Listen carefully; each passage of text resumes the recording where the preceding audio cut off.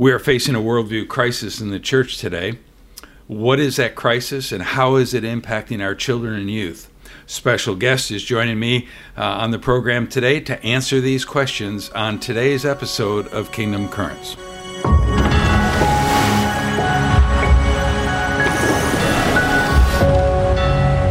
Welcome to Kingdom Currents podcast. My name is Glenn Schultz, your host, and today I'm excited to have a special guest join me to look at today's worldview crisis. My guest is Dr. George Barna. Dr. Barna, welcome to Kingdom Currents. Thanks, Glenn. Good to be with you. Dr. Barna and I have had the privilege of speaking at several VIP Worldview conferences over the years and that are conducted in various venues across the country, sponsored by Precept Marketing and Bob Jones Press. Today we're at the magnificent Museum of the Bible in Washington, D.C. Dr. Barna, you've given your life to study the church and report on its conditions. Share with the listeners what you've been doing the past few years concerning biblical worldview. Well, a few years back, before all the pandemic stuff happened, I joined forces with Arizona Christian University. The reason being that they are a worldview development university. That's really important to me. I'm obviously in the last years of my ministry. I don't know how long it'll go on, but I want to finish well, and that means that I have to do what matters the most. And to me, that's all about worldview and worldview development. So through ACU, we started something called the Cultural Research Center, where we do national studies trying to understand what's happening with people's worldview. So we have an annual survey, the American Worldview Inventory, where we take a look at the population at large. And then we do additional surveys where we look at specialized populations, pastors, parents, teenagers, adolescents, all kinds of different groups, trying to understand exactly what do people believe, how are they putting that into practice, and what are the implications of all that for our culture. Well, from your current research, if you had to just hit some of the most shocking findings that you found about the worldview in the United States, especially as it relates to Christian parents and pastors. Yeah, there are a lot of things we could talk about. Maybe the biggest picture item would be the national incidence of biblical worldview.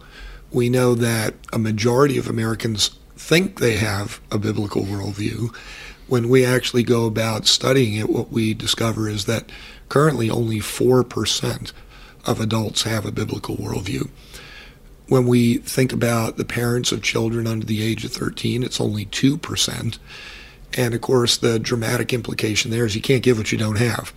So even if most parents wanted their children to have a biblical worldview, which, by the way, is not the case, but if they did want that, they wouldn't have it to give. So a lot of people say, well, that's okay. The local church can cover for them. And the sad news there is, in all likelihood, it can't, because we know that among all pastors across the country of Christian churches, only 37% have a biblical worldview. That's only about 1 out of 3 pastors. Wow. Now, if you break it down and you look at the different types of pastors, senior pastor, associate, teaching, executive, children's, etc., one of the saddest findings of all, I think, is that only 12% of children's pastors across the country have a biblical worldview. So another way of saying that is that 7 out of 8 children's pastors do not have a biblical worldview. So you kind of tremble when you think about what must they be teaching, what's happening for those kids that are going there week after week. Yeah, and the millennial generation is so weak in their biblical worldview, and yet I've heard you say in other conferences that the millennial generation is that primary parenting generation that's influencing the age when children can develop a biblical worldview. Where does that start, and where is it pretty much developed by? Well, one of the most fascinating things about worldview is that everybody has one. You need one to get through life because it's your primary decision-making filter. So every decision that you make, every moment of your life, comes through your worldview filter. So that means that people actually start developing their worldview at 15 to 18 months of age, and by the age of 13, in most cases, it's completely developed. And so what happens during the teenage years, maybe your mid to late 20s, is that you start refining that worldview, trying to figure out how to apply that worldview in all cases. In your 30s, 40s, 50s, that's when you're trying to get other people to embrace your worldview. In your 60s and beyond, you're trying to look back and say, did I get it right? But that means that what we do with children, young children, is the most important period in terms of their worldview development. And what's troubling there is that we find out that parents, by and large, do not have a plan for this. It's not on their agenda. They're not measuring it. Essentially what they're doing is they're letting it develop by default. They're letting other people develop their child's worldview. And that's where it starts getting really scary. Because a child will develop a worldview. It's inevitable. And it can be by design or by default, and then it's just the values of the culture are going to shape them. Well, and that's exactly what we're finding, because when we looked at what influences the worldview of young people the most, there were 6 dominant influences, and by far the biggest of them were the arts and entertainment industry. So that means that all the time that they're watching movies, listening to music on social media apps and sites, any kind of media is sending worldview messages to children, to everybody really, but children are really attentive to these things because they're in that process of trying to figure out how life works. So the media have incredible impact. Parents used to have a large impact. They still have significant impact, but not to the same degree they used to. And part of the reason we discovered this past year in some of our studies with parents is because children are searching everywhere for clues of how things work. What's the best approach to take? What should they believe? And what they believe matters hugely because you do what you believe. Right. So their lifestyle is a result of their beliefs. And so they're watching their parents as role models. They're listening to their parents as teachers. And they have a natural tendency to trust their parents. But in this study over the last year, what we found is that children are losing that trust. A majority of them have already lost their trust for their parents in terms of their worldview because they listen to what their parents say, and then they watch what their parents do, and they're seeing contradictions. Parents aren't following through on what they say. And the way that the child interprets that, given their objective, which is to figure out, what am I going to do? How does life work? They're watching their parents enmeshed in these contradictions, and their conclusion is, I guess my parents don't have it figured out either, so I better not try to get my worldview from them, because they're still working through it as well. And that's why media is so attractive to them, because it comes in a neatly packaged 30-minute, 60-minute, 2-hour worldview segment where they're given all kinds of answers that they can't get elsewhere. So the media is very attractive in that regard. And when they say watch a movie and things like this, those actors are living out that false worldview, so they see a consistency. Right. I've always said that, we influence a child by our content, what we say, our communication, how we say it, and our conduct, how we live. And they look through our conduct and communication to get to the content, and if they don't match, they reject the content and model the conduct. And that's sort of what you find in your research. Yeah, very much. And part of the reason why parents have these contradictions is that as we've done the national research, we've discovered that people don't typically embrace a particular comprehensive, coherent worldview. Marxism, secular humanism, postmodernism, Eastern mysticism, biblical theism, the biblical worldview. Instead, what people do is they look at all of these things and they start picking and choosing the elements of each that they like. So they don't buy any particular worldview lock, stock, and barrel. They're just taking elements from it, combining it with elements from these other worldviews, and when they put it together, that's where the contradictions come in, because it doesn't make sense. They're adding words from different languages and then trying to speak it. Nobody understands what they're saying because it's a mishmash. And so the name for that is syncretism. Right. And that's what most Americans are right now. 94% of American adults are syncretists. And it's even worse with our young people. When we look at teenagers, when we look at adolescents, our testing is indicating that you're closer to 98 to 99% of them who have embraced that same approach of syncretism. I'll take a little bit from here, a little bit from there, combine it all together, and I feel good, even though it doesn't make sense, even though it's not true, even though it's not good for me, even though it offends God. None of that is in their equation. All they're worried about, does it make me happy? Does it make me popular? Am I getting ahead with this? I'm going to live with it. And that's exactly what Christian Smith found in his with the moralistic therapeutic deism. And I was intrigued when he even said that what young people look at God, they say, okay, God, I don't want you in my life that much unless I have a problem and you come and fix it and make me feel good like a cosmic butler. Yeah, if I really need you, you got to be there. Yeah. But otherwise, just let me go on and do my stuff. I'm fine. And so that's the way that they're living. And of course, they're a great example, those who have the MTD philosophy of, I know that the Bible exists. I know that it has some good information, but I'm only going to turn to it when it has something that makes me feel good, something that I think is going to be very helpful, and it kind of fits with where I was going anyway. They're not looking to the Bible to give them instruction or guidance. They're just looking for support for pretty much what they've already chosen. Yeah, I did a survey with some high school students in a Christian school and found that they all say they want to get closer to God. But when I ask them how often do they read the Bible, very seldom. And so I tell them, you can't know God if you don't know his word, because that's how he reveals himself. So, when you think of parents, the millennials, here they have such a low percentage of a biblical worldview, and they're the major primary parenting generation. In Christian schools, I'm finding that the millennial generation is becoming the primary teaching generation, and they come to Christian schools, they love Jesus, they really want to impact lives, but they don't have a biblical worldview. Would you agree?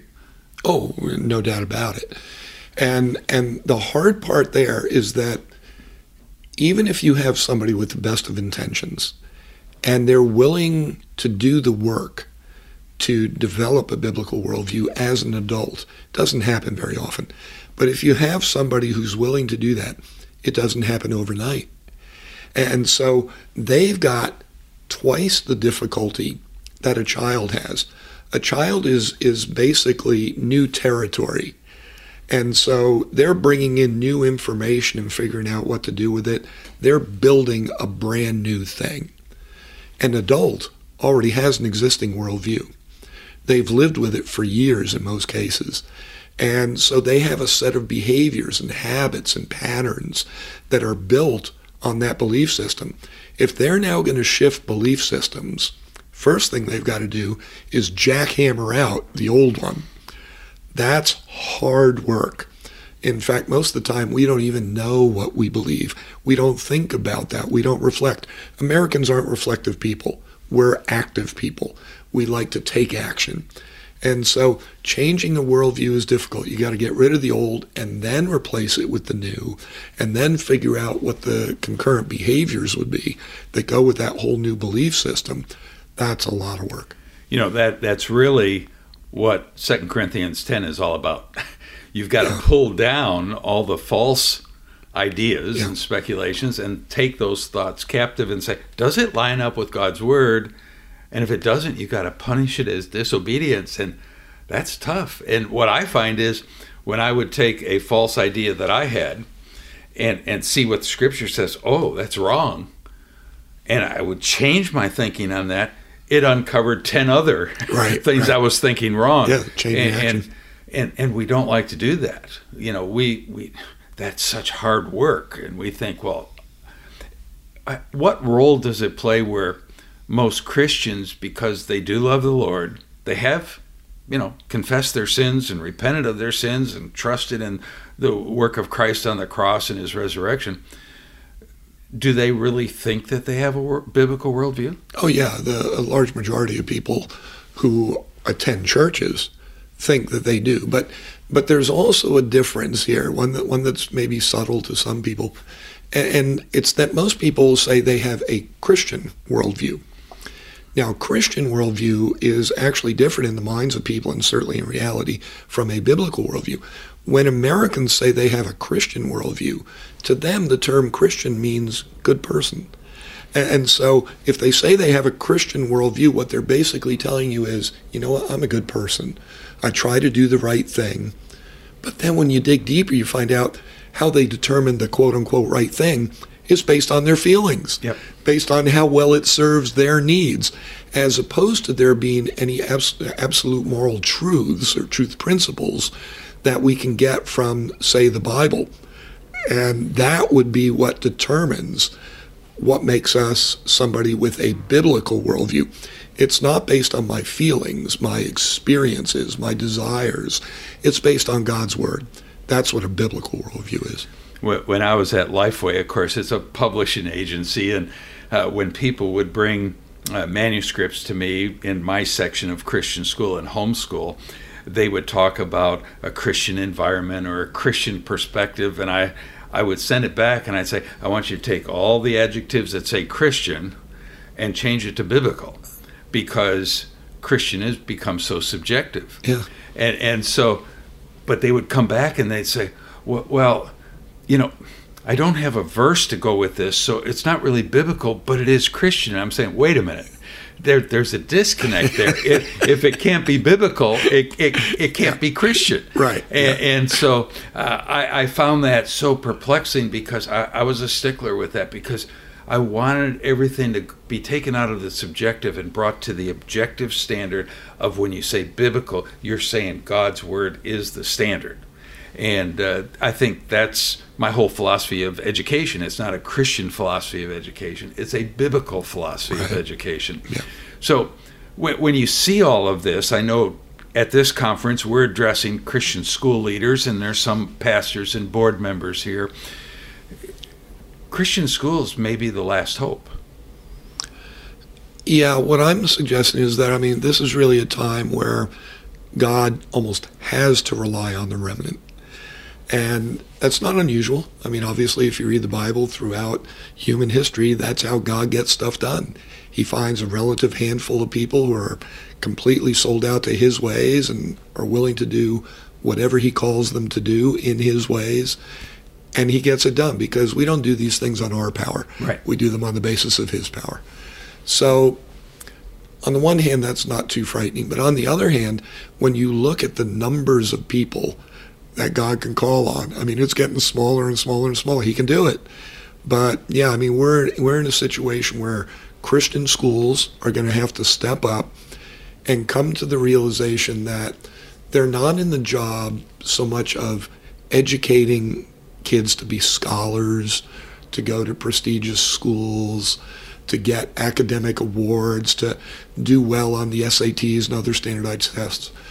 What they're in business to do is build disciples. Now, they're supposed to be taking the lead from the parents, but if the parents aren't doing it, they may have to step up their game a bit and fill in a lot of the gaps that are existing. But that's a critical reality here, is, first of all, for Christian schools to recognize what their mission is. And it's not really an educational mission. I'm not against education. That's important. It's good to do. You want to do it with excellence because you're serving the Lord in that as well.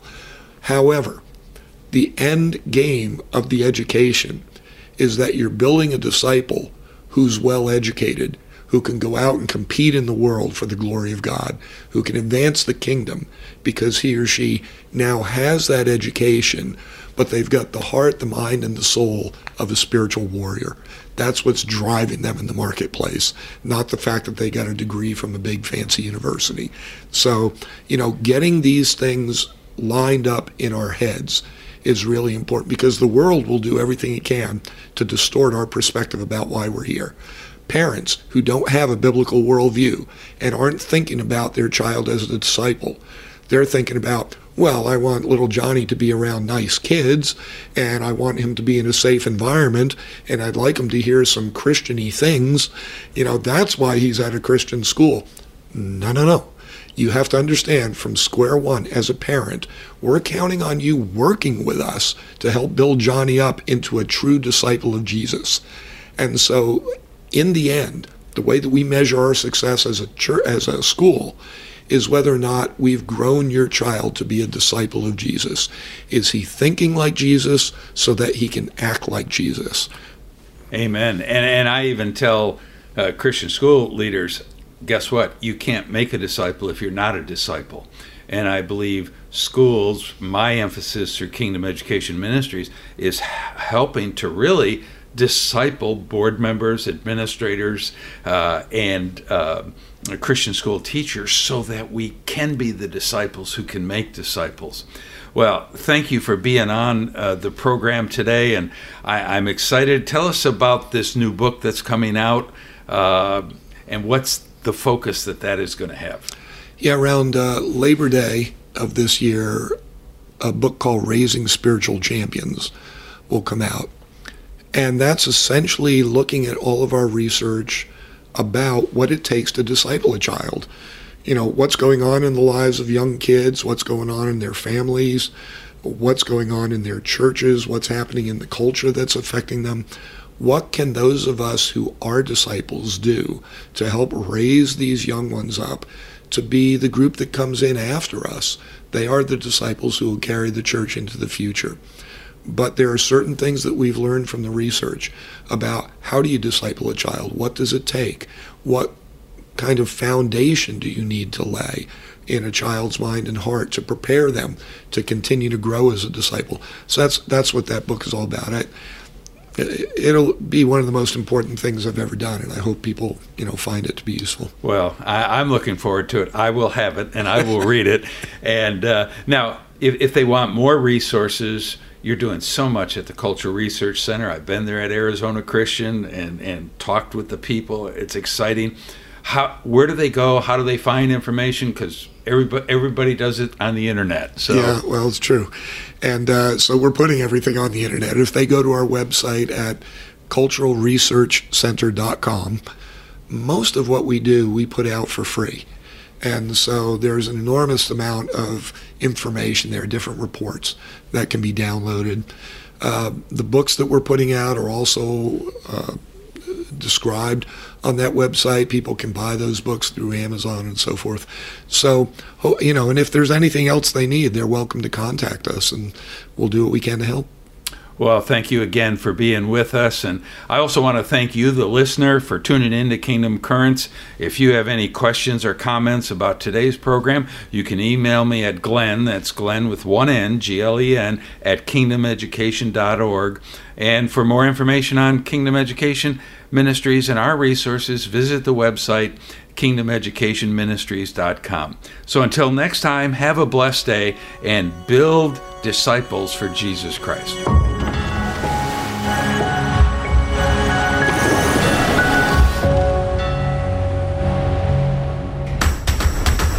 Hey, I'm Alex Overall, media developer for Northwest Christian School, and I'm here to tell you about NCS's new Biblical Worldview online courses available to all high school students for transcript credit, regardless of whether they attend public school, private school, or homeschool. Frameworks is an exciting new initiative utilizing the learning management system of Grand Canyon University. For more information, visit BibleClassesForPublicSchools.com.